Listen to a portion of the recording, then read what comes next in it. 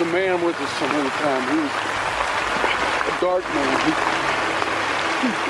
I was looking through the rearview mirror and I'd see him just sitting there grinning at me. I thought I could outrun him. Can't outrun the dark man. My name is Stephen King. Welcome to Filmstrip and our reviews of selected works of Stephen King featuring Nick. Being hijacked by a bunch of government sons of bitches in spacesuits does that to me every time. And Jay. I can hear! I can talk! These podcasts will be spoiler-filled and contain in-depth discussions of the plots, characters, and themes. We got to get started. Time's short.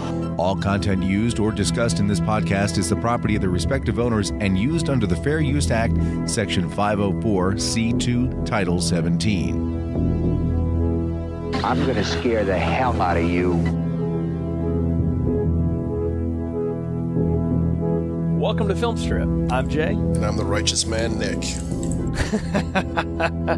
And this is our review of Stephen King's The Stand, Parts 3 and 4, The Betrayal and The Stand, starring everybody from last time, directed by Mick Garrett-Still, and of course developed by Stephen King for the miniseries in 1994. Now, we broke this one up into two pieces because we wanted to talk about the second half of it, separate from the first, and we both surmised that the first two parts of this were almost 95% just set up for everything that is to come. And so now we're here for, I guess, what is to come, Nick. And that's what we're going to talk about today. And I think before we get into it, though, we got to do the plot, and then we can just jump right headlong into this thing. So we catch up with everybody still traveling across the country, at least Stu's group still traveling across the country, and they eventually make their way to Boulder, Colorado, and meet up with Nick and Tom and Larry and others, and Harold is there, and there's a lot of tension growing between him and Stu because, of course, Harold and Fran are starting to hit it off and all this stuff, and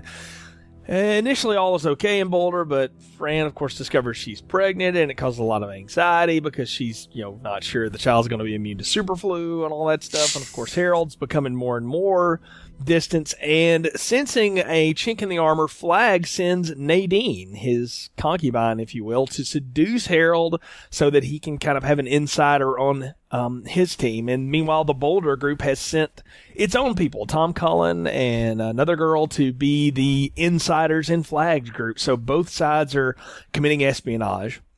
And Harold ultimately betrays the group, sets off a bomb, kills several people, including Nick, at the end of Part 3. And then Part 4 begins with Mother Abigail, who is the spiritual center of things in Boulder, convinced she's fallen into the sin of pride and leaves town to walk in the wilderness. She returns and, of course, is very sick, but before passing away, she tells Stu, Larry, and Glenn, and Ralph that they have got to travel to Las Vegas to make a stand against Randall Flagg. And with winter fast approaching, they set out on their quest, and while crossing a washed-out road, Stu breaks his leg and is forced to stay behind. While the other three continue, Larry, Glenn, Ralph are soon captured by forces, and Glenn's executed in prison, while Larry and Ralph are set to be drawn and quartered among a raucous crowd in Vegas. And just as they're about to be tortured to death, to the delight of Flagg's acolytes, the trash can man shows up dragging a nuclear weapon behind him on a four-wheeler. Great gas mileage on those things. And, of course, all hell's about to break loose. Flagg transforms into some kind of bat, demon, crow thing, flies off, and a spectral hand reaches down, detonates the bomb, destroys Las Vegas, killing all of Flagg's supporters and supposedly him. Stu is ultimately rescued by Tom and taken to heal in a nearby cabin as winter sets in. They eventually make it back to Boulder, and of course, being reunited with Franny, she gives birth to a healthy baby daughter that they name in honor of Mother Abigail, and the show closes with the idea of, can we get it right this time as humanity? And the ultimate answer is, well, we don't know. And that's really how it ends. And we're going to talk a lot about that ending, but let's talk about just the picking up where we left off here, Nick. I messaged you offline about this, and it was something I had forgotten about the pacing of this thing.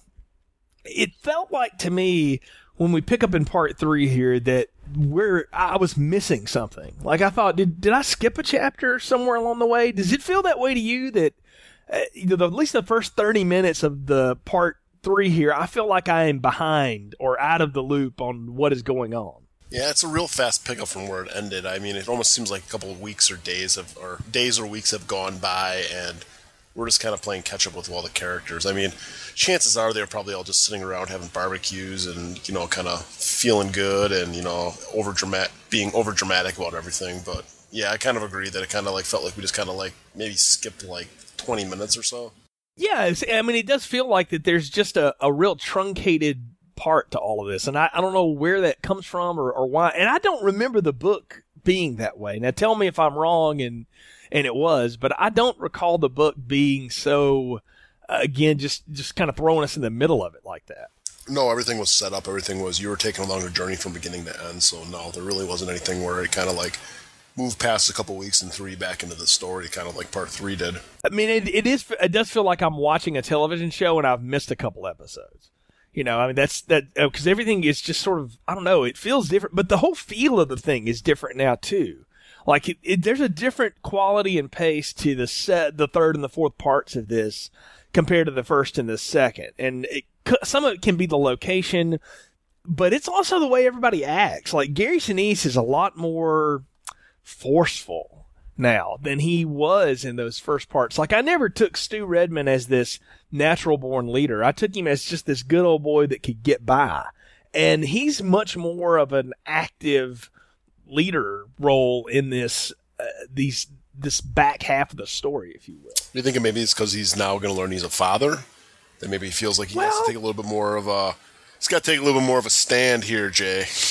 Well, you know, here's the thing, though, and that's one of the things in the book, and they don't make it totally clear in this, but I think they're alluding that he is the father of Fran's baby. But in the book, that's not it. No, she's pregnant from the get-go. Yeah, and, she's pregnant by her boyfriend in the book. This miniseries, I think it makes it pretty clear that he is the father. I mean, probably one of the worst sex scenes ever was shown. Oh, by the river. Oh my gosh, that was bad. It was like, I don't know if you ever watched Family Guy, but they had like something on there where it was they're talking about like how like censorship TV and how there's going to be like a sex scene or something like that, and how like the way it has to be censored. It's like, yeah, you can't have any thrusting, any movement. You just have to stand there, and that's exactly what it is. It's like she sits on his lap, and it's like they're just sitting there kissing, and it's like you can kind of see what they're trying to do, and then like Harold's like looking at him like a voyeur. But it's like, my God, is that a bad scene? Because it's like, dude.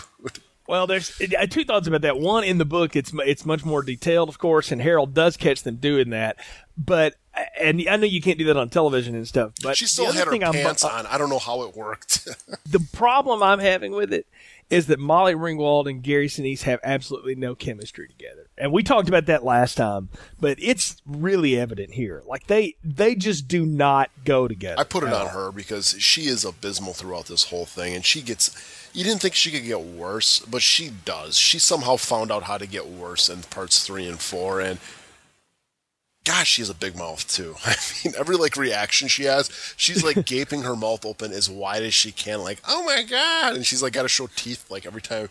When she talks, like her lips are completely curled up like an alien. I mean, it's... Well, that's all she knows how to do, though. I mean, that's Molly Ringwald's performances. And in the right film, that works. The problem here is she cannot carry this. Like, the other females that get featured a little bit more this time around, Nadine for one, Dana, the other one, much more compelling performance. Well, definitely, yeah. Because the thing is, Molly Ringwald always, like I said in the first part, she is the habitual, girl that's in love with someone that she cannot get.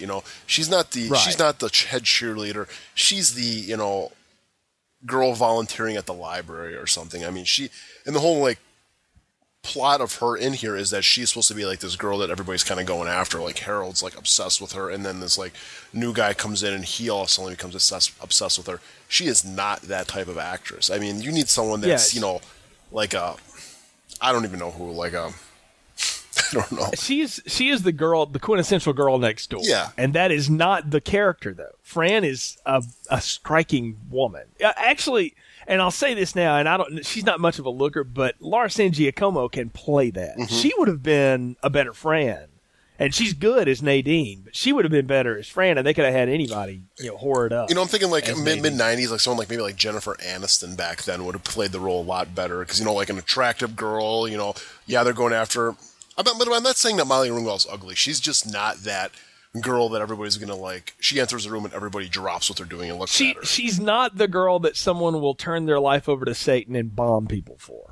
Okay? And that's basically what happens. Yeah. And that is she's just not that. That's not how she works. And I think you're right to lay a lot of it on her, but I'm going to tell you, Gary Sinise is not the kind of leading man where he can be a forceful person. He's always better when he's subtle, and it's bad in here. You know who actually is good in the second half of this, who I thought was just awful in the first half, is Bill Funderburk, who plays Tom Cullen. He is so much more interesting the second time around. Oh, he's the smartest character throughout this whole series. I'm not trying to be mean or trying to be funny. I am dead serious. He is the smartest guy in this entire series. He is. Well, you think about it. He's what's the one thing that is missing from this that we always get in Stephen King films? That childlike innocence that can see through all the bullshit and sort of learns to tackle the evil. And in a way, that's what Tom Cullen is, because he is, a stunted, in learning or whatever. He's like a big kid, but in the same way that a kid can be cagey, like the kids in It and stuff like that, he's incredibly resourceful. And he remembers when they tell him, you come back when the moon is full. He is really good at hiding the fact that he is basically being a spy, even after they figure it out. And he gets away before anybody can do anything about it. I mean, I'm with you. He's the smartest character in the second half of this by far. And he's really fun to watch. And they take away, they give him some real stuff to deal with. They take away Nick from him, and he has that whole great scene where he's like, I can't even remember what he looks like anymore, and he has that vision of him or whatever, but it's, he's coming to grips with things in a way that a child would, and that's what makes him so much more interesting. Well, we've always said too throughout a lot of the Stephen King things is that the children are always the smartest characters in the stories. Right. And I think that's almost kind of the case here. I mean, he's not smart in the way that you can put him down and have him do trigonometry, but I think he's got this innocent smarts to him where it's he's going to get through stuff because he's you give him a mission, you give him a duty, and he's going to do it until it's done. Right. He's resourceful. He's a kid doing a chore. Exactly. So, yeah, I mean, when they, I think, he does a great job. And it's almost like this actor, too. I mean, he's always in those roles, isn't he? I mean, you even look at, Dauber and stuff, in Coach. I mean, I think when the first season, he actually played a football player. And then throughout, it's kind of he's the brain-dead football player that's now going to be a coach or something like that. And he's even Patrick on SpongeBob. He always plays the slow, dim-witted character, and he does a great job of it. I will say that out of all the characters here and all the actors here, I enjoyed him the most, and I thought he was annoying as hell in the first two, but here I actually kind of like him. Well, then, yeah, I'm with you. M-O-O-N spells good work, Tom, because I thought he was really good. He's got fantastic hair, too. I just want to throw that out there. He's got, just bowl. Yeah, just that bowl cut, and it's just it's a perfect head of hair. I mean, it's not too thin, not too thick. Very good. So. It's very Midwest, that's for sure. So. I'm gonna style my hair after him after this. There you go. You should go for that. I think it would work for you. Well, I mean, we have a difference in our two groups here, big time. And let's talk about the group in Boulder just as all together. Everybody rallies around Mother Abigail, and we talked about last time what biblical character she is the allegory for, and I think it's dead clear here that she's supposed to be Moses. Nope, Jesus. All the way through. Really? I disagree. She won and spent 40 days in the desert like Jesus did. Okay, can I tell you why I think it's Moses? Moses goes through the same crisis of faith she does here. He loses his way and out of pride commits sin with the children of Israel, and his punishment for that is, their punishment is they have to walk in the wilderness, and his punishment is he'll never get to see the land of Canaan. He never gets to go into what was promised. He gets to see it, but he doesn't get to be a part of it anymore because of that sinful pride. Jesus didn't have sinful pride. Moses did. And that's why I think she is much more of a Moses figure than a Jesus figure here this time around. Plus, we don't get to see anything of what happens to her in the desert. The thing about Jesus going into the desert is there's a temptation. I mean, you got Jesus, you got a 30-year-old guy going out there walking around. I mean, you got her. It's she probably pretty much walked around the block. I don't think she could have made it that far. She probably got temptations from the mailbox, you know. What exactly set her off as to I have given into this sinful? What did she do? Well, I didn't see she think had done anything bad. They didn't. I read between the lines here, and you got the old guy, the teacher with the dog with the golden retriever. Yeah, Glenn. Yeah, and I think he was supposed to be representing what she was becoming, because you heard all through part 2 and even a little bit of part 3 that he was real hesitant on seeing her, because he's just like he was really looking at kind of like an analytical perspective where he was like, well. Yeah, he was the academic. Who is this lady? You know, we're supposed to go there and all of a sudden treat her like a deity and stuff like that. I mean, he's like, he didn't believe in the hype. You know what I'm saying? And I think in a way that was actually kind of representing who she was, because everybody was going there praising down to her, walking into this town, walking into her house, and everybody's got to go and talk to her and almost get like a blessing from her, you know? And I think that this weird I think that moment. She was almost like, she fell into the hype that she was. That I think that she was granted this position by God in this movie, and that she started to think that she was God.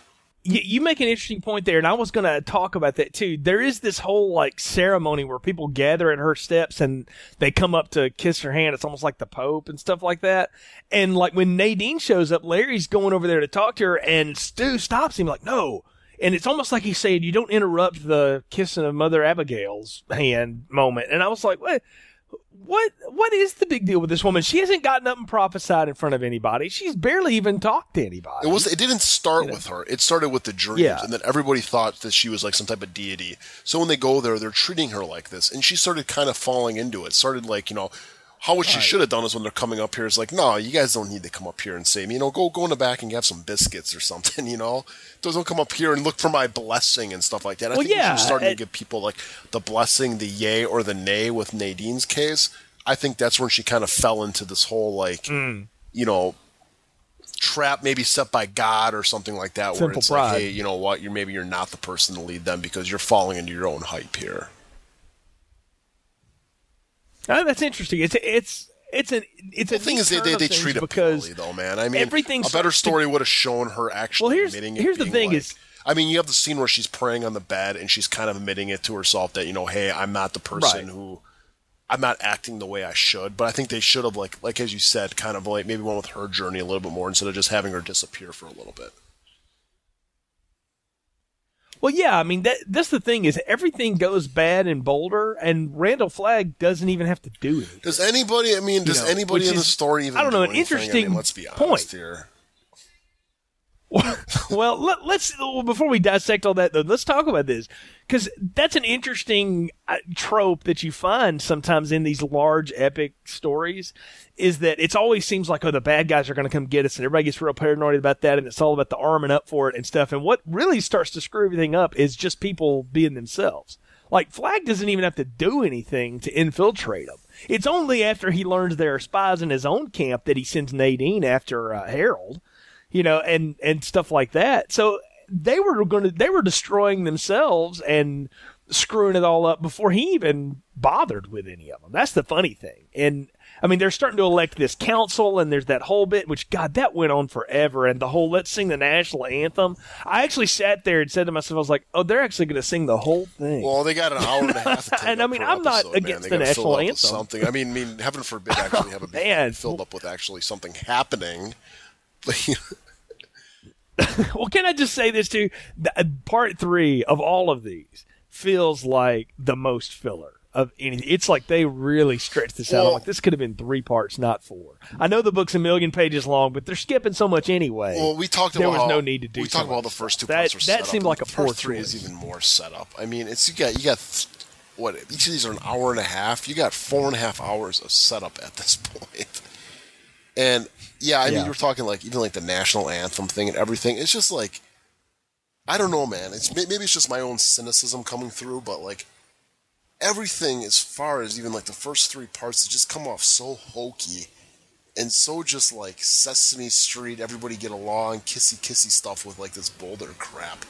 Well, it is, and that's the thing. The book does not feel that way at all. It's schmaltzy, man. Much it's darker, schmaltzy. Everything is. But that's the thing that makes no sense to me is it's not like somebody came along and hacked the book up. Stephen King hacked it up. And now I'm going to start getting into a larger discussion that we'll have at the end of this episode. But this is a problem I have with Stephen King, particularly when his fingers are dug deep into whatever's being adapted. Is he turns it into this Steven Spielberg Saturday afternoon special all the time, and it just feels so. It's almost like you ever seen the Twilight Zone movie, Steven Spielberg's segment with it's like that where it's just like this over goody Americana crap. And that's just the way everything felt like so far. Like, even like when Mother Abigail disappeared, like, she's gone. Everybody embraces in the middle. Like I said, you're questioning me. It's like, dude, this is exactly why I'd be like, screw you guys, I'm going to Vegas. Because I could not deal with this stuff. I'd be puking. I mean, this is just like chewed up, vomited out Fruit Loops. I mean, it's just too much of it here. And it's like I said, the American anthem, everybody embracing, even like when they're trying to choose like who the committee is, like this is who Mother Abigail like suggested, and then like Harold stands up and like, I think that we should just accept who she wants to be, and everybody gives him a round of applause. It's like, man, it's hokey. It's so hokey right here, and everything, even the music cues and just this lovey-dovey crap. I don't know. It was really rubbing me the wrong way because we'd both seen like post-apocalyptic movies and everything like that. And we've seen like really good ones. We've seen really bad ones.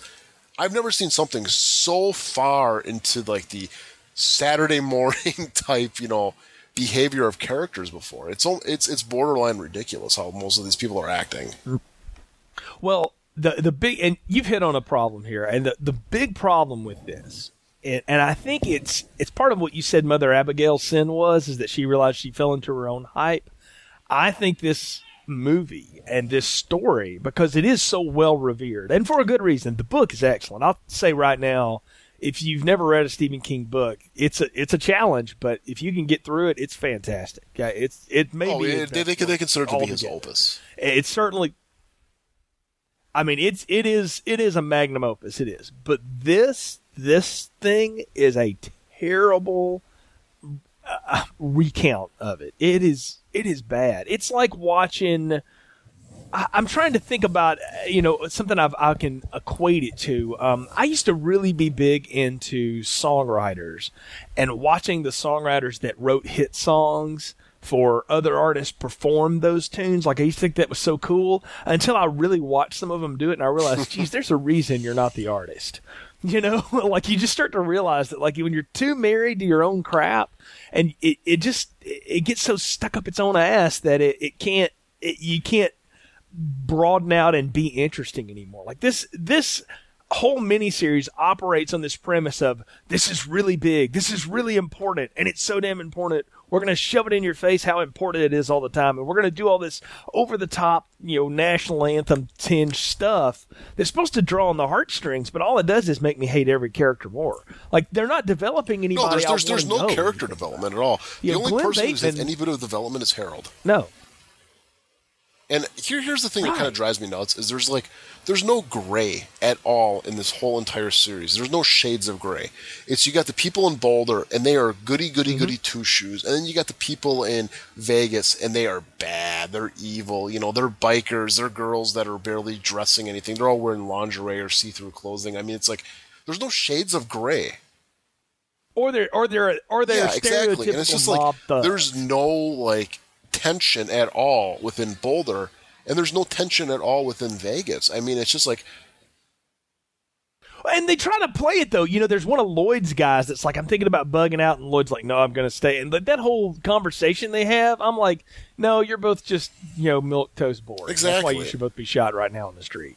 Like, I don't buy that at all. There's supposed to be all this tension, and there's not. Like, there's about 3 minutes of tension in this is when you're starting to wonder, what is Harold going to do after Nadine shows up? What is his plot? And then you see him building the bomb, and it's like, well, they spoiled that. Like, I would have been better off if they had never let us know what he was There's a segment I do like, though, and let's back up a little bit.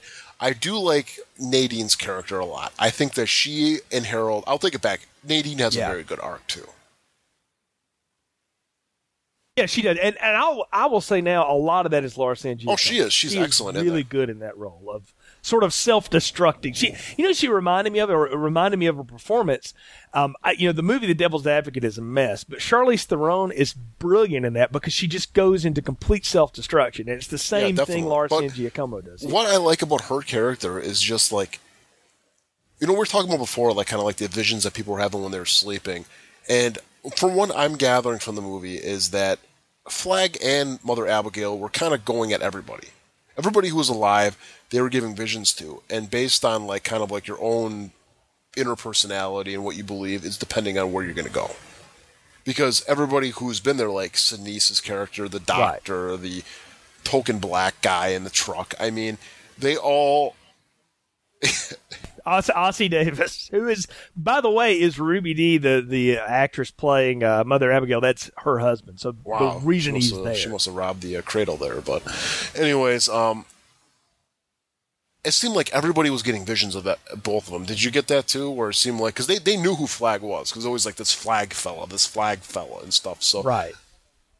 Yeah, so I think what was going on is I think that once everybody died, I got that. They were both throwing visions at everybody, or maybe the God in Devil was, or the God in Flag was, however you want to interpret it.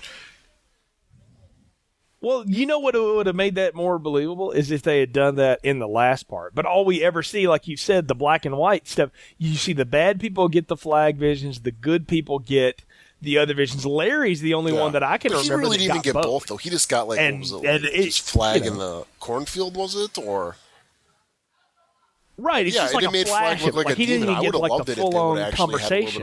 Visions where it was like Flag being like, don't listen to old lady. You want to come out here and stuff. This is trying to tempt them in a way. Like there's women, there's wealth, everything you want. Like I said last time, he's Larry, the id, where she's a super ego. Yeah.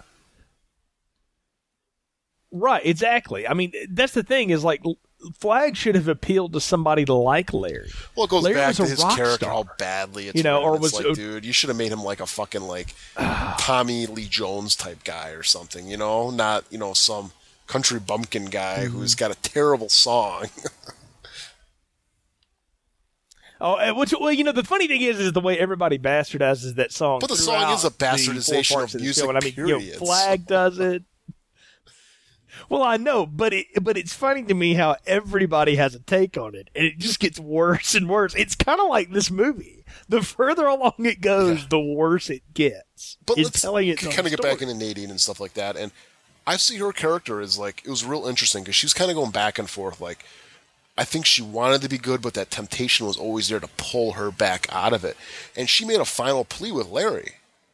And the fact that he could not whip it out at her was the whole downfall of himself and many other people. I mean, she begged him to basically do her. And she wanted, because she knew that if he would basically have sex with her, that Randall Flagg's plan, which I think his plan was to bring an heir, maybe the whole Antichrist thing or something, would be broken. That whole thing would be broken. Yeah, something like that. He even says it to her too, like later, it's like, you can do everything but that. That's mine. You need to be a virgin when I meet you and stuff. So she goes up to Larry and she's just like, please just bang me. And he just turns her down. And it was like, I kind of like that though, because once she got turned down, that was the final straw for her. She's like, screw these people, screw it all. I'm going to Flag. Well, can I tell you how I read her though? Is it not so much the final straw of like, she was more resigned to her fate of like, well, okay, now I know what my destiny is, and there's nothing I can do about it. It's very Kubrickian, the idea of can you decide? Wouldn't it have been better if Larry kind of more resembled Flag, where he was kind of like, maybe they're both like the bad boys, and that's why maybe she was attracted to this guy, where it was like, he reminds me a lot of him. I think Larry is supposed to be, and it just doesn't come off that way. No, we said it last time. Rob Lowe was supposed to be Larry. Would it work better if it was Rob Lowe? I could kind of buy that because Rob Lowe is that. And I think like if they would have got someone like Robert Downey Jr., like we were talking last time, it would have been perfect for it. Yeah, I would have bought it more. But this guy, Adam Stork, and Jamie Sheridan are nothing. They look nothing alike. They act nothing alike. They're totally different. Not even in the same ballpark. One has charisma. It makes for a real uneven thing. Has as much charisma as a piece of wet toast. Well, which one have you ever seen again? And the other one, this is all I know he's ever been in. Jamie Sheridan was so good that after he had Bell's palsy, they just wrote it into his character on Law and Order. That's you're good when you have a debilitating disease and problem, and the producers. Well, I will say this too. I have read a couple issues it. of the Stan comic book that Marvel put out, and they make Flag look an awful lot like him. The other characters don't look anything like the characters in the series. What's the thing? I have seen some of those characterizations. You're right, and I mean they really did it. It's probably the best casting they did. Well, it's just almost like it. I mean, Tim Curry was a standout. Mm-hmm. It seems like they got a real good knack at casting villains, but everybody else, not so much. Well, the kids in I'm talking the adult counterparts, a little more uneven. Yeah. The kids were fine, but the adults, not so much. I agree, but we're here, and that is what it is. But what do you think of the plot that Flag has here? What is his plot? To send Nadine to turn Harold over the edge.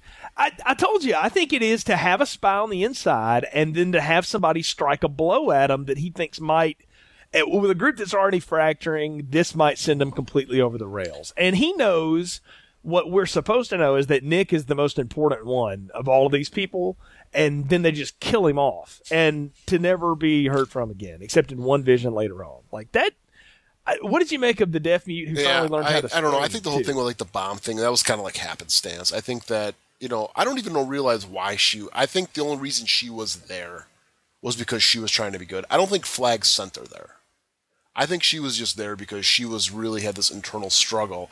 And I think that after she kind of met that breaking point, or she realized what her destiny was, that Flag finally took control of her and then used Harold's, happenstance of him just kind of being almost the same thing where, she was going after Larry. She realized it wasn't going to happen. Harold was going after, Molly Ringwald, and he realized it wasn't going to happen. And that he kind of took that event and then turned it into his favor. He was an opportunist there.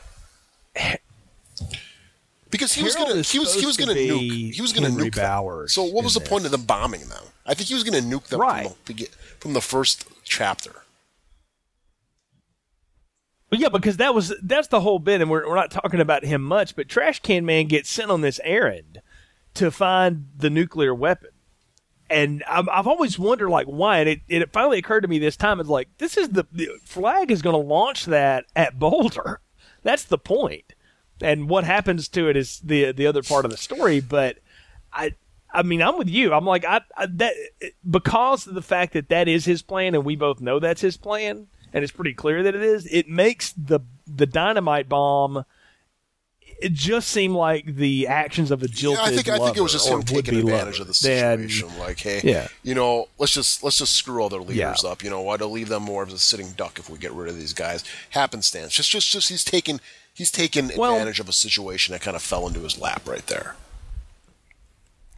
Well, and that's very much like a Satan thing, is to I'm not going to outwardly turn people to do things. I'm just going to use what's already in you to create chaos. How do you take Harold's turn though? Because when did he exactly turn? Because in the book it's pretty clear when he turns. Because even when he was in Boulder, he wasn't bad. I mean, he was a little jaded about the whole love triangle thing, but he found an identity in the book. He called himself Hawk, if you remember that. Because he kind of became I do not like the town sheriff, but kind of like almost like one of the more intellectual people there, where it was kind of like he was smart and yet he was able-bodied. He was taking command. He was taking charge. Excuse me. Of cleaning up the bodies and everything like that. Mm-hmm. In the series, it's not very clear. I mean, we obviously see him, look on as Molly Ringwald and, Gary Sinise bump uglies and everything, but it really isn't clear because all of a sudden, he comes up and he's like, I nominate that all you guys who Mother Abigail wants to be in charge and stuff, and it's just really not clear of when he turns. I mean, he goes and he gets seduced by Nadine, but is that the reason why? What I think when he turns is when he starts screwing her, because he becomes this misogynistic jerk out of nowhere. He starts building the bomb and he tells her, don't talk to me, woman. And he starts treating her like a whore, and all this stuff. And it's that doesn't make any sense either, because you figure a guy like that who's been hungry after this girl, and then he gets cock blocked. He would be I laughing think at what her he would have feet. been like. He would have been like, I mean, PG cast here, but he would have been pussy whipped, guys. I mean, he would have been like following her orders because he's been so desperate to get some from That's Molly what I mean, Ringwald, yeah. and he doesn't get it, and he's getting some from this girl. And I think he would have just fell over head over heels for her. Well, I mean, yeah, that's the thing, is Nadine doesn't outwardly tell him, Harold, I want you to kill them all for me. You know, she's as much a pawn in this as anything. And you can see it weighing on her. Like, she hates the fact that she's using him she should to have been Lady manipulate Macbeth for here. Flag or whatever she's supposed to be doing. She should have been like, hey, she Right. tried to be good. She tried to hook up with Larry. They shot down her advances. So what she's going to do, she's going to get back at them. And yeah, it is much more like that. But I'm just talking from a serious too. That's the standpoint. thing. That she should have then turned that motivation and then took in this one guy here who was right for the taking, and then basically, gave him into the desires that he was looking for, and then used that as type of like a fuel or like a carrot in front of a donkey for him, where it's like, hey, I gave this to you. You need to do this for me. She should. You know what she should have been? She should have been much more Jezebel tempting Samson. To let me know, what the strong point is. Like, she should have used him for something, then thrown him by the wayside. As it goes, he sets off the bomb. They ride out of town on motorcycles. He has a wreck, falls down the hill, breaks himself up, and she's like, "See you, Larry," and then "See you, Harold," and then she's gone. And he's left to die on the side of that hill, which is how it happens in the book, and he has a much more interesting death. But he should have been. He should have really been like didn't get heartbroken and stuff. what was this is happening. the woman that he gave his life for, and Right. basically betrayed all his friends. And it doesn't come off like that. It comes just like, they're getting off of there. Plus, dude, wearing like leather and stuff on the crotch rocket, it's not a good look. He should have been driving a Harley, or he should have been in like a motorcycle jacket for the crotch rocket. He was mixing looks up there. He just showed. He needed tips from the way the guys he was mixed up. I think it just kind of shows his character how stupid he is. But well, it's also how uneven all these things are coming together, because they just got too. It's like they've spent so much time doing setup of nothing here that now they're getting into the let's do something, and dude, they're like, oh crap, we don't really have any time to do it. I used to drive a motorcycle. I used to drive a Harley and stuff like that, and it's like, dude, I haven't seen studs like that ever. That's like that's like something out of like who I saw Demolition in WWF. No. Do you remember That's exactly what I was about to say. The last time I saw that, either the Road Warriors or Demolition. Or Those are the Mad only Max. people I ever saw dressed like that. Everybody I knew that rode motorcycles, No, you they do have not leather dress like on, that. maybe chapped. But Okay, you don't have that's not how the it goes. studs coming out like crazy. You do not wear the studs. No, unless you're in an Iron Maiden video. Nobody does that. Okay, it's a bad stereotype, and it looks even worse than somebody like Corin Nemec. Yeah, and that's because something. That's he is some such a little S&M stuff nerd there from that remember you just never buy Dodgeball it. with the S&M group. That's what that's from. Yes, So it's just exactly. It's very S&M. Yes, it's as bad of costume dressing as I've seen in a film, and we've seen some pretty bad but that's what I like about the doing book is this, after but he yeah, realizes that it's not going to work out with the Molly Ringwald character, is that he kind of becomes his own man. He becomes his own thing, and he becomes a confident guy. He's got the intellect. He's smarter than 9 out of 10 people in the Boulder community, and he also has, like I said, the physical capabilities, because in the beginning of the book, he's a very heavy, obese guy, and he becomes skinnier and more fit throughout the series. Or throughout the book, and it kind of fits in with him. Yeah. Like, he's getting all this confidence and stuff. He's put that whole love thing behind him. But in the book, in the series, he's just kind of pathetic. I don't know. Well, But as much he's as we say that, though, he goes actually out has the like most one, and interesting that's why arc out of everybody there. Well, he does, but it's still not. Dude, very I'm good. trying to That's give a the little bit of problem. credit And here, man. It ends. I know, but part 3 ends with all of that, and with the 4 men being sent on the quest, essentially. With the faux dust in the wind-esque kind of theme going behind them, and they head off on the road. Nothing but what you got on your back right now. So Larry carries his guitar with him. Ralph's got his flannel on. Gary Sinise has got on his leather jacket, and Glenn is wearing his stupid hat. And they walk the off dog. hand and in then that's hand. it. And they head off. Yeah, they go down the road together, and it's supposed to be this real poignant thing, but it doesn't come off that way. There's one scene where it does later on, but not right here. It's really, because I don't understand what they're going to do. Like, it's not very clear to me what their purpose is. And I realize you want to keep some of that in secret because it's part of the plot, but I don't know. Did you get why they were being sent off at all? It's never clear to me until the end of it what the purpose of those four guys going to stand up the flag was. I don't understand. Because it's almost like a test of faith. That's really what it is. They didn't do a thing, man. Well, I'm going to tell you what Well, you know what I think it was? Is it's supposed to be that those who are going to be on the side of good can't just say they're going to be on the side of good. They have to be willing to lay down their life for it. But laying down their life, three of them though? Just walking in there and that's going, take me. I mean, I don't know. It just seemed kind of like some like weird like Gandhi metaphor here, where it's just like we're going to go there with nonviolence, and our nonviolence and belief in our cause is going to defeat you just by itself. Well, hold on a minute, though. You know, we talked about the Jesus metaphors here. When Jesus is arrested in the garden, one of his apostles, strikes out and cuts the ear off of one of the soldiers, and Jesus heals the soldier and says, but that soldier wasn't Randall Flagg, and he goes willingly. No, these soldiers You're right. weren't sitting there going, "We're going to shoot a freaking nuke at you guys." I mean, they're basically trying to shoot a BB gun at a freaking freight train at this point with what their mission is. And I want to even get to the point too. Where that's the thing. I don't think that they did anything to defeat Randall Flagg. Randall Flagg defeated Randall Flagg. He did. Okay, so by we his get own Nadine. pride, right? I mean, after the whole ridiculous motorcycle accident with like probably the worst case of wire foo I've ever seen with the guy. That's terrible. But anyway, she meets up with Randall Flagg. It was horrible. And he bones her by a fire. And, like, of course, the best way to romanticize a woman is by doing completely shape-changing things and freaking the shit out of her. But, he bangs her and she goes insane. And it's like, for someone who's, like, supposed to be so smart and so suave, it was like, it's pretty stupid of him to do. Because he basically, she had a mental breakdown there. And that was the beginning of his undoing. And then we get further into it where he's got the spies, and he figures out about the spies. They kill the black guy, the old black guy, because you got two imbeciles there that kill him.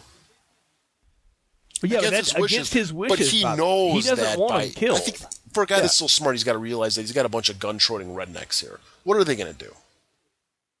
And then he's got the one girl who's Dana, who's banging Lloyd, and it's just like, instead of like, he's just kind of playing back and forth with her and stuff. And it's just like, I think right there when she killed herself, that was the beginning, that was the downfall of him. Well, you know what, though? I liked that, though. You talk about somebody who finally does something. I mean, she basically says, well, I may be going down, but it ain't going to be by you. And she gets into a fight with him and sees the only way out is that big piece of glass. She just throws herself on it. I'm like, you go, girl. That was pretty badass. She's a firecracker. I mean. Well, that's what I'm saying. Like, she was her and Nadine were way more interesting. Yeah, and Dana had barely any plot in this thing. You just know that she got sent there.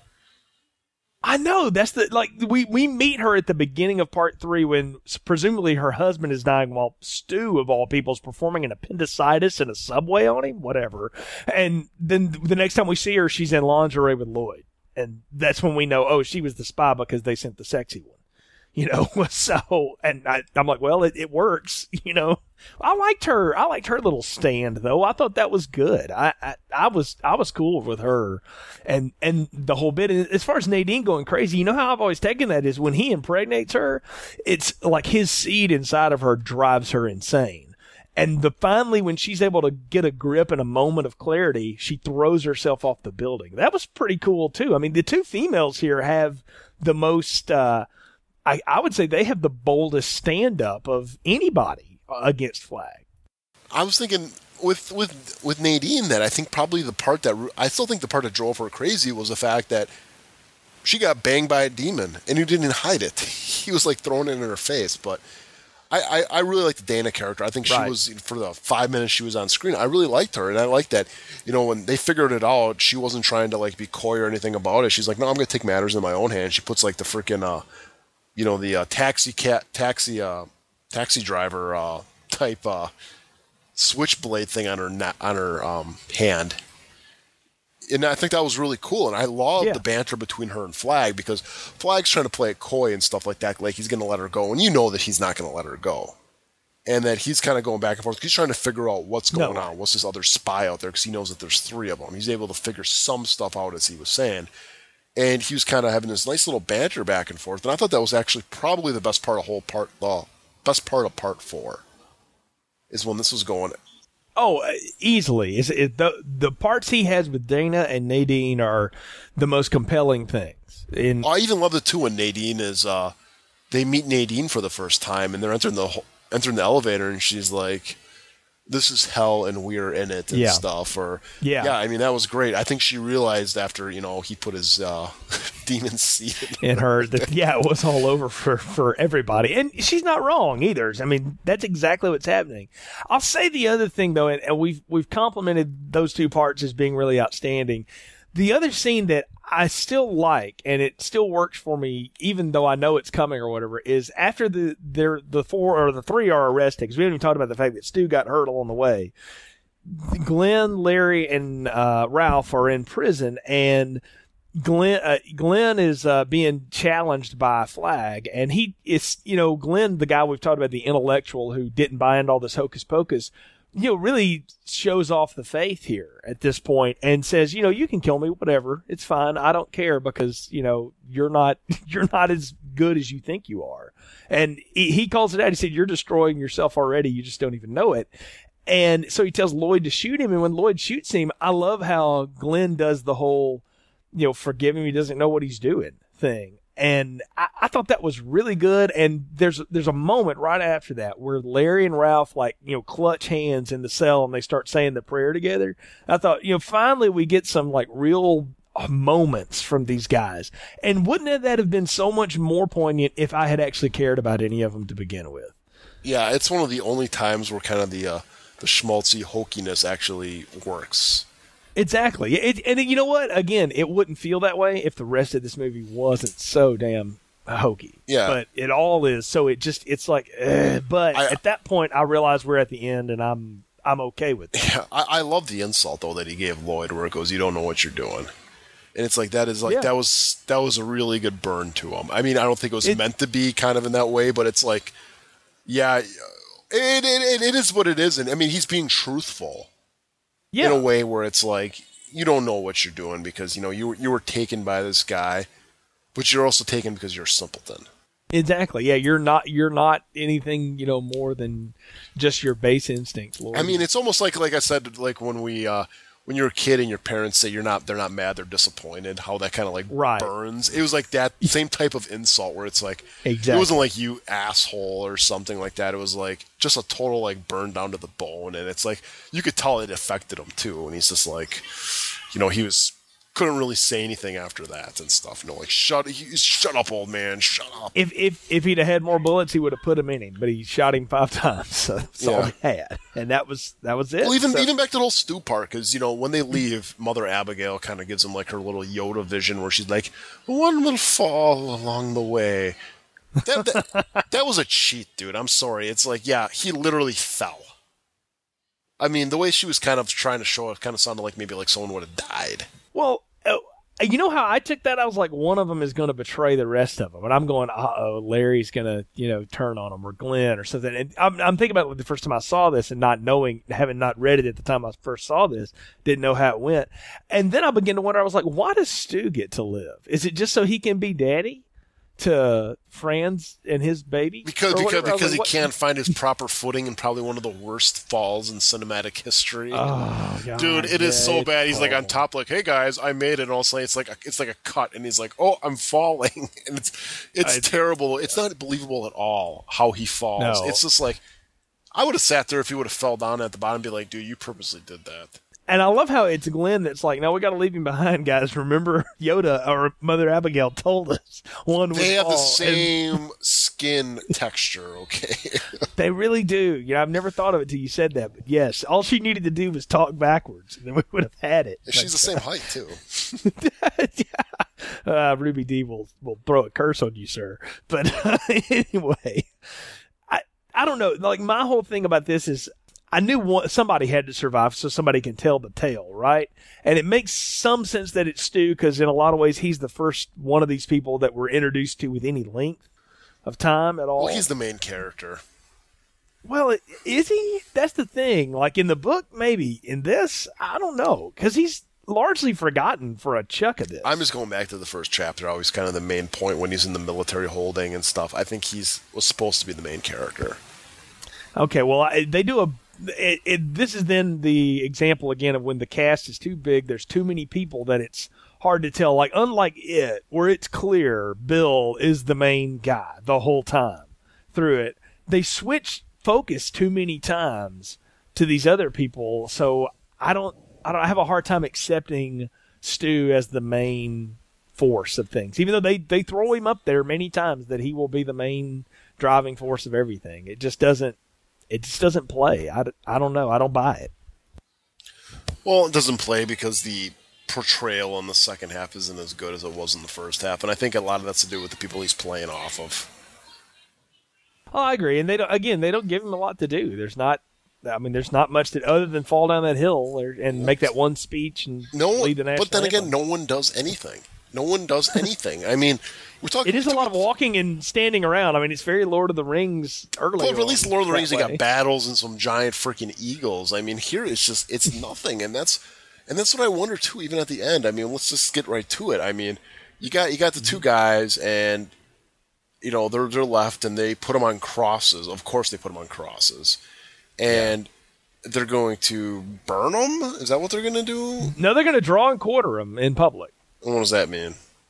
That means you're going to pull somebody into 5 directions, cut their head, arms, and legs, and torso from each other, and then scatter them. That's what drawing and quartering is. Wow, that's even worse. So, anyways, I'm just again, it's like everybody's there, like yes, let's do this. It's public execution. But it's the whole idea. But why? What is public execution going to do here? Because again, you haven't showed anything within this community in Las Vegas. So again, it goes back to everybody here is evil. Everybody in Boulder is really good.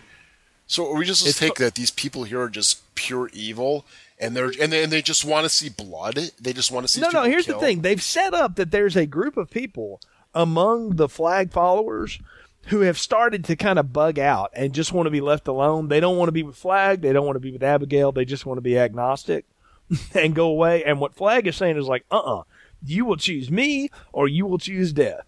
And it's supposed to be this real autocratic. It's very, very lightly, but it's poorly over. done. That's the problem. It's very thin and poorly done, and that's why it doesn't play right. Because I don't understand what's the purpose of the public execution either. I mean, again, in the book, it's much clearer. Here, it's just like it's another show of force for no reason. It would have been so much better if Flag would have been there and been more of like because you never see him addressing the people, right? You never see him out there as like a dictator or someone who's making speeches. Well, same thing, though. We never saw Mother Abigail really address the people. We saw her let people come up on her porch and get some lemonade. It's the same thing. Both of these leaders are really weak. But I can take it from her side because her side's supposed to be the good side. She's supposed to be like the Jesus character who she's going to have her people do the talking for her, Where he's supposed to be like the Hitler. He's supposed to be the Stalin type guy who's taking command. And wouldn't it have played so much better if you would have had people who have lost faith in him, where it's like, dude, this guy's completely insane. And he basically makes a big speech to all these people saying, hey, you can leave, but you leave, you're going to die. Well, that's kind of what he does. Here but he doesn't do it in the movie, though, because you never see him addressing anybody until the very end. Lloyd, Trash Can Man, Rat Man, God, that's the worst character in the world, and maybe a couple other characters.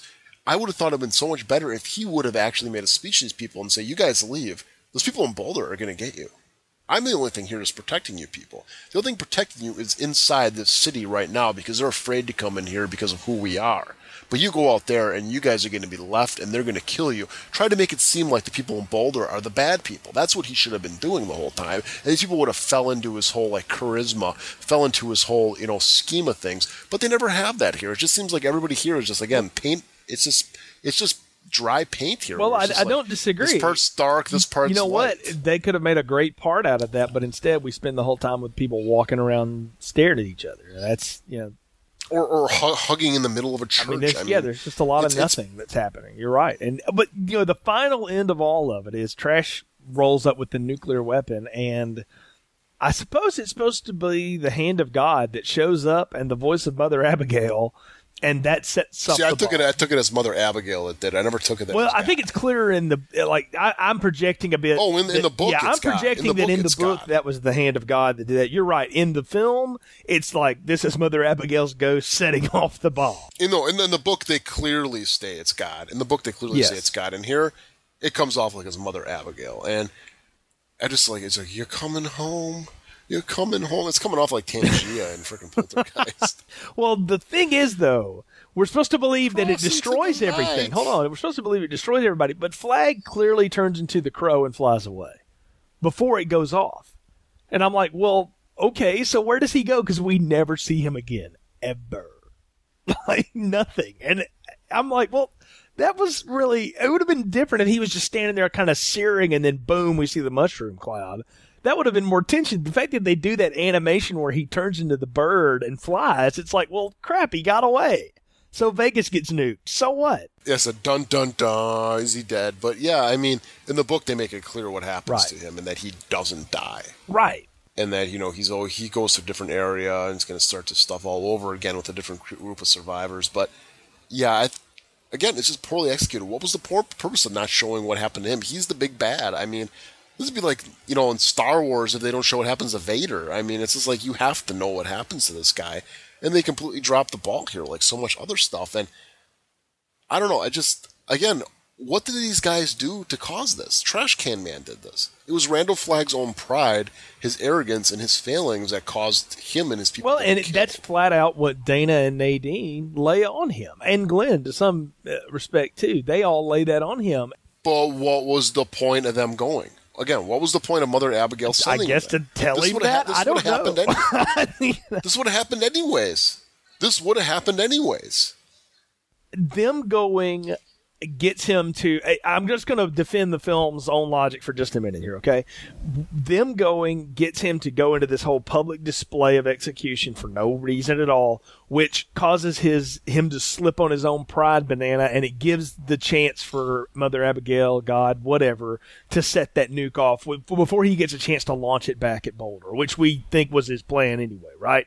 That's what it does, is it distracts him enough to do it. So their death is so he is distracted enough that they can take it out. But again, he doesn't die, so it seems really, perfunctory. But the problem with it is, Nick, this happens and there's 20 minutes left to go. There's that whole coda. Well, even when that happens, though, man, I'm not buying that. I'm not buying that because it's like, it was a freaking nuke, man. This wasn't like, a bunch of TNT or something where it was like a controlled explosion and they had this little get-together, and it's only because they had this get-together that they were all able to be killed. No, it was a freaking nuke. I mean, the Trash Can Man was going to bring that into Vegas no matter what. But have you been to Vegas? There's absolutely nothing around it for hundreds of miles. You could set a nuke off. Yeah, they're going to be in the city, and he would have brought that in there, and they would have all been dead. You think? I mean, they definitely would have happened. There was no... What those four guys did not influence the Trash Can Man at all to bring that in there. He was going to do that anyways. No, he was bringing that back because Flag wanted him to go get it. That's what I'm saying. Yeah, that's what I'm saying. He's bringing that back no matter what. Right, but what if Flag wasn't trying to publicly execute people who don't matter? Wouldn't he have been like, "Oh yeah, thanks for my nuke," and then lobbed it at Boulder? That's what I'm saying. But the guys there didn't set it off. It wasn't like they got out of the chains and went and set this nuke off and self-sacrificed themselves. It was the hands of God or Mother Abigail, or however you want to see it, that did it. And it's like, why couldn't the deity being have done this anyway without those guys being there? Well, and now you've hit on something. If you're going to introduce that kind of power into this type of story or whatever, that is the ultimate problem. It is a cheat. Well, it's the ultimate problem. It's like, well, why don't you just solve this? Why did you allow the superflu to kill everybody anyway? That you start asking those questions, you've now put way too much burden on that plot device. Yeah, is it to separate the truly good from the truly evil? Because I'm sure Molly Ringwald's dad seemed like a really good guy. Why did he have to die? Well, Yeah, we're not even going to get into that. Who got chosen and all that. That's a whole other discussion. But why couldn't, if that was the plan all the time, that this nuke was going to go into there and that God was going to take it up and like snap his fingers and make it blow up, why did they have to be there with it? Why? Was it that their being there gave them a little bit of extra power to do it? Then you're going against the whole thing of it being God, that God's all powerful. So I don't know. It felt really, really ham-handed. It is supposed to be the ultimate show of faith that those guys go up there knowing they're going to die, but for dying for the right reasons. And it doesn't. I'm not saying it works. I'm saying that's what the movie wants us to accept. So if these two people didn't go there to die, then God would have been like, all right, well, they're going to shoot a nuke at you guys, and the world's going to be run by Randall Flagg and the Vegas people. I mean, that's just something. It's really hard to swallow.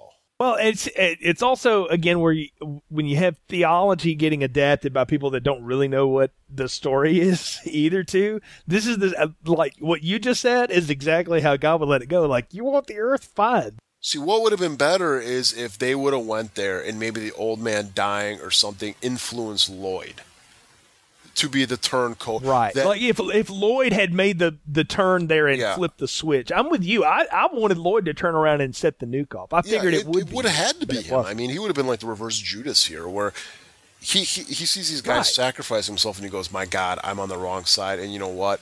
We're all screwed. We are all beyond forgiveness here.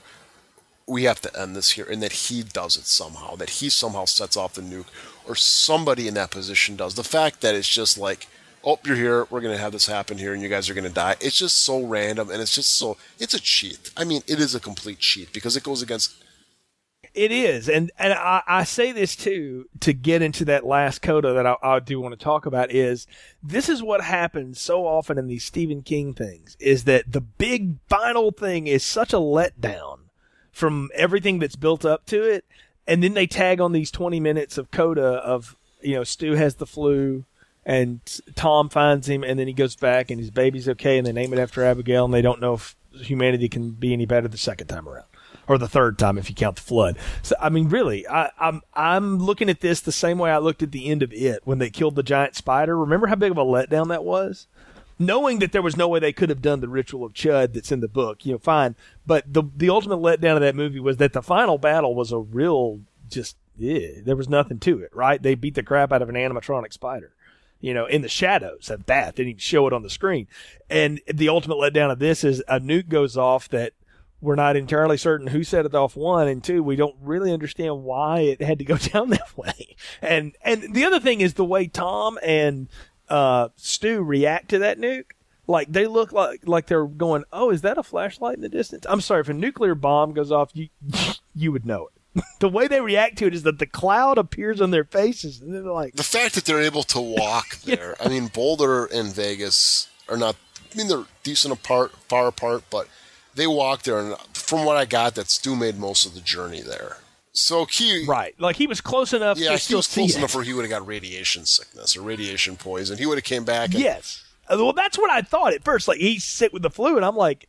That doesn't make any sense. He's going to have radiation poisoning, too. I don't know. It's just, even when we get into that, too, it's like, okay, well, Tom finds him. I mean, convenient that he finds him. Well, no, Tom is directed to find him by that's Nick. True. That's true. Yeah, the spectral of Nick, who finally can talk in the afterlife, which is fine. I get that. But why does Stu get the flu after he breaks his leg? I didn't take it that he got the flu. I think he got sick from his infection in his broken leg. Well, I thought that too, but like he goes on this whole thing with talking to Kojak about, it's like, watching Tom Hanks talk to Wilson in Castaway. He's like, oh, I'm going to die of the flu after all. I'm like, well, how the hell did you get, wouldn't the flu have dissipated? Like, viruses need organisms to grow on when everybody the flu would have been gone at that point. It would have been gone. Everybody's dead. Everybody that's alive is immune to it. You don't all of a sudden become not immune to it. The virus would have been dead. Yeah, I took it that he was getting like some type of infection from his broken leg because it wasn't properly treated.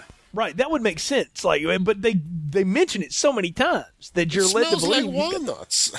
That he's got the flu. I'm like, that doesn't play right at all. And the other thing is they undercut the whole tension of the baby, right? Like, the whole point of the fear of the baby is not, can we be good parents in this world? It's what if the baby, is not immune to this flu, is that the end of humanity? To which, to me, doesn't make any sense because, like we just said, the virus would have been long dead by now.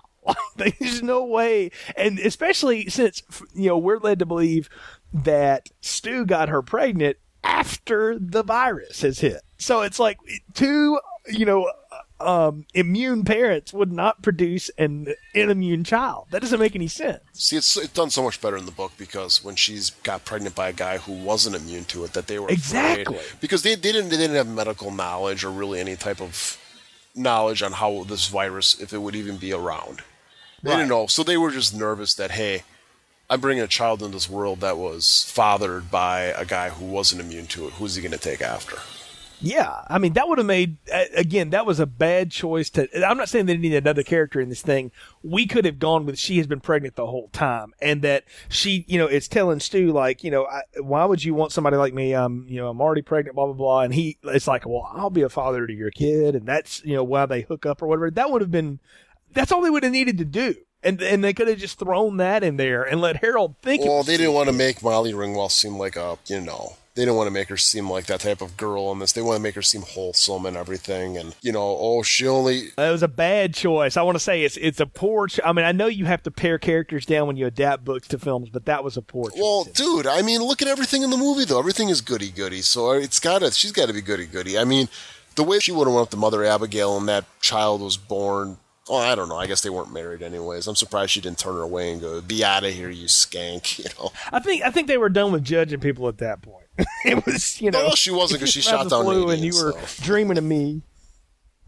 This is true. So, well, I think it's time for us to get final judgment and thoughts and popcorn ratings for the entire miniseries here of The Stand. So, Nick, what's your popcorn rating for this? 6 hours of my life, Jay. 6 hours. That's what this was. A lot of the other stuff, Maximum Overdrive, 90 minutes, Christine, 90 minutes or so. This was 6 hours. 6 hours I invested in this stuff, invested in these characters, invested in this story. And I really like the story. I like the basis of the story. I love the book. I love exactly what's going on here. But this is almost like, a 4-year-old finding his dad's gun, the way that these people took this book. And yeah, it might be Stephen King himself who wrote a lot of this stuff, all right? We learned that he shouldn't be around movies. And it just was handled in a way that it should not be handled. And overall, just 6 hours of my life, I feel like I kind of just wasted in a way by watching this stuff. So I got to give this a medium popcorn. I mean, it's not terrible. It's not the worst thing we've seen. But it's far from the best. It's no It, and that's not saying a lot. I mean, I don't know. It's a medium popcorn. It's just a plain medium popcorn. There's no extra anything on this stuff. It's if you haven't seen it, check it out, because it might take you to read the book. But if you have seen this in the past and you got good memories of it, just leave it where it is, because going back and revisiting it, the movie just reeks of made-for-TV crap. And the movie took anything that was complex about the book and just made it purely black and white. It's not very good. I agree with you that this is the definition of medium popcorn. Purely mediocre. Not bad, but not really outstanding either in any way. And in a lot of ways, it's very much like most of this cast. They're just okay. Some of them have brighter moments than others. We've called those out. But most of it is just okay. And I'm like you, the book and the story is so much more intriguing. And if you have seen this before, I'm with you. Don't go revisit it. Just let your memories of it be what it is, and go read the book again. If you've never seen it, but you've read the book or haven't, hopefully you'll read the book, and then if you watch this, you can have some fun with it. But it is very medium popcorn. And you talk about 6 hours. I want everyone to know this was your idea. We were not going to do this one. But then when we started moving pieces around, decided to not do Carrie, and we didn't want to do Creepshow anymore, you're like, we should do The Stand. It's important. We need to do it. And I said, okay, yes, we will do The Stand again. So you're a victim. You're just like Randall Flagg. You're a victim of your own pride, sir. Well, in my defense, man, this is the quintessential Stephen King book. And no, you're right. Then this was the quintessential Stephen King miniseries. Well, here's the thing: is like in the way we structured this series, because there was no way we were doing every Stephen King adaptation that's ever been. There's just too many of them. Yeah, we didn't do any of the good ones. yeah, I noticed that. Well, no, take that back. We did The Shining, which is we started with probably the best. We started off high. We did, and then in the middle we did It, which we both really liked, and then we found morsels along the way. We both enjoyed Pet Sematary for what it was, and I liked Christine more than you, but it was still good, and we found some kitschy fun along the way. I mean, you had Graveyard Shift, that was one you liked. I liked Silver Bullet. We both hated Maximum Overdrive, but it was fun to make fun of, and now we get to this thing, and I feel like, we had a beginning, middle, and an end, and it's funny that we ended with this one, because it's something I want to talk about now is sort of thoughts on Stephen King stuff, and we've had this conversation offline. It's now time to have it on the podcast. This is my biggest complaint about Stephen King stuff, is he cannot stick the landing. He can do the setup, he can make the middle really cool, but in the end, he always ends on a flutter. I have never ended one of his books or one of his movies where I felt completely satisfied with what I got. It always seems to just miss somewhere in the end. He just strikes out in the ninth. And I don't know what it is about that. And I wanted to throw that to you and see if you felt the same way or if you disagreed. God, I really feel that our retrospective or selective retrospective really kind of nails Stephen King's movies and a lot of his literary work as a whole, because it started off strong and really ended kind of bad. I mean, we start off with something like The Shining and end with something as meddling as The Stand, and yeah, I mean, anything that really was a strong book for him besides, maybe something like The Shining and stuff, which really wasn't a long novel like he's been writing now, but I really feel that Stephen King as an author really works best in the short story genre. I mean, I realize I have all his short story books, and I love his short stories, because a lot of times with the short stories, you can just kind of leave it open-ended. Whereas if you read something for 800, 900, 1,000 pages, you can't leave it open-ended at the end, because you've got someone who's invested weeks, maybe months into a book. And I just feel like that aspect of Stephen King, the fact that he can't nail an ending, is almost like they take that aspect of his writing and then make that into a lot of his works, is that they just can't nail anything in these. I mean, I don't know if it's just because the way the words translate onto a visual medium or really what. I mean, The Shining was the only standout of this whole series, and I went into this retrospective really not even liking The Shining. I remember seeing it a long time ago and didn't really care for it, and a lot of these other movies that I thought I liked, turned out I really didn't care for them when I'm, rewatching them, I guess now with my more cynical or mature eyes, however you want to see it, and I don't know, I just really feel that his works, besides a lot of the Darabont stuff, really has not been done properly, and I really kind of hope that in the future we get some better adaptations. I know right now that Beneath the Dome's going on right now on CBS, and I have not checked that out yet. Right. And I've heard good things about it, so I'm kind of eager to check that out, but I'm also kind of hesitant based on a lot of our past viewing experiences during this. I watched the first 2 episodes of it, and I haven't gone back to it because I began to feel the same way I feel about this and so many other things. It's like, it's just, this isn't leading anywhere. And it was meddling, So, you say the thing about The Shining that it stands out and stuff. I want to say this. The reason The Shining holds up and stands out is for 2 reasons. Jack Nicholson and Stanley Kubrick. Otherwise, if you really want to see what Stephen King thinks The Shining should be, go watch the Steven Weber Stephen King television version of it, and then you'll see. And the only thing that's right about that wasn't so right about the first one is Rebecca De Mornay. She looks more like what Wendy's supposed to be like than Shelley Duvall ever would.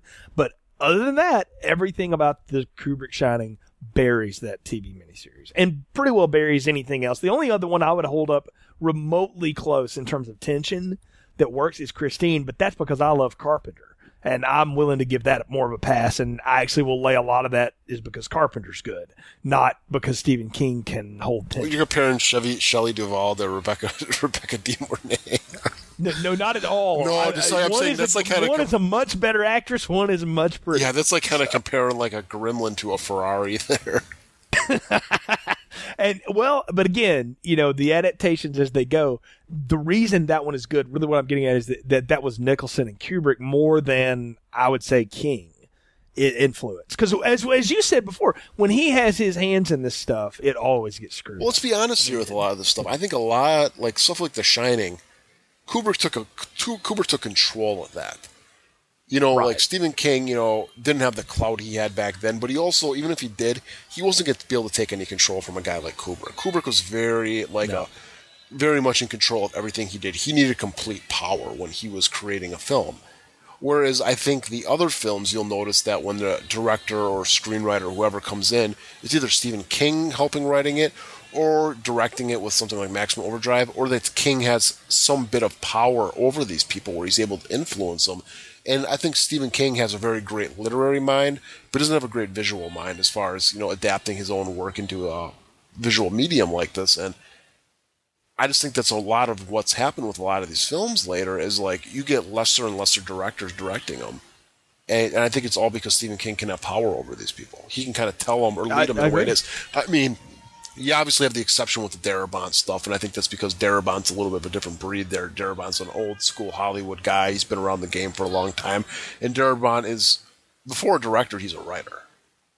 He's a screenwriter, and where these other guys, they're all directors for hires. I mean, whether it's, from a movie like, Graveyard Shift or, Silver Bullet to a miniseries like The Stand or It, those guys are just directors for hire. They're not guys you're ever going to see at the Academy Awards. They're not ever going to see guys you're going to see in the running for a big tentpole movie. They're directors for hires, and there's a reason for that.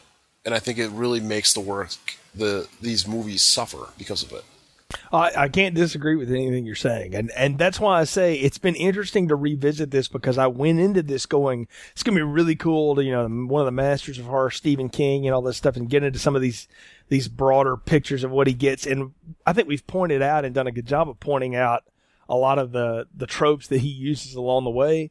But largely, this has been really eye-opening for me, and I'm curious now to have conversations with some of our fans, either on Facebook or, Twitter, things like that, about, why is it people keep going back to the well for this guy when the results are largely middling? And I think I can answer that is that they're not so awful all the time that there's no profit to be made in them. There's no ratings. There's no, draw to it, but they're also not terribly memorable. Like, I think my memories of Stephen King stuff are much stronger than the actual stuff when going back to revisit it. And that's curious to think about, because we're heading into the fall here. There's the Carrie remake coming out. All things from the trailers, that new one looks really cool, and the studio believed in it so much they moved it out of the dumping grounds of February and March and put it in October. So clearly they think it's got something. I'm curious to see how that one goes, even though we won't be covering it here. Of course, folks, you can also catch our other podcasts, The Art of Slaying, our Buffy the Vampire Slayer retrospective, and The Fabish Factor, the general movie discussion podcast. All of those at continuousplaypodcast.com. Just click the link of your choice, either the film strip, Fabish Factor, or the Buffy logo there, and you can find the podcast you're looking for. You can find links to our social media, Facebook and Twitter pages there. Hook up with us. Let us know if you think more of Stephen King or less of him even than we do. Let us know what you think of the episodes and the reviews. Leave us a review on iTunes. It helps other folks find the podcast. Until next time, for Nick, I'm Jay. Thanks for listening to Film Strip. Thanks for listening to Film Strip. Next time I yell, friend, you're going to pay attention, I guarantee it. Visit our website, continuousplaypodcast.com, for more reviews and episodes. Come see you and all your friends. All content used or discussed in this podcast are the property of their respective owners and used under the Fair Use Act, Section 504C2, Title 17.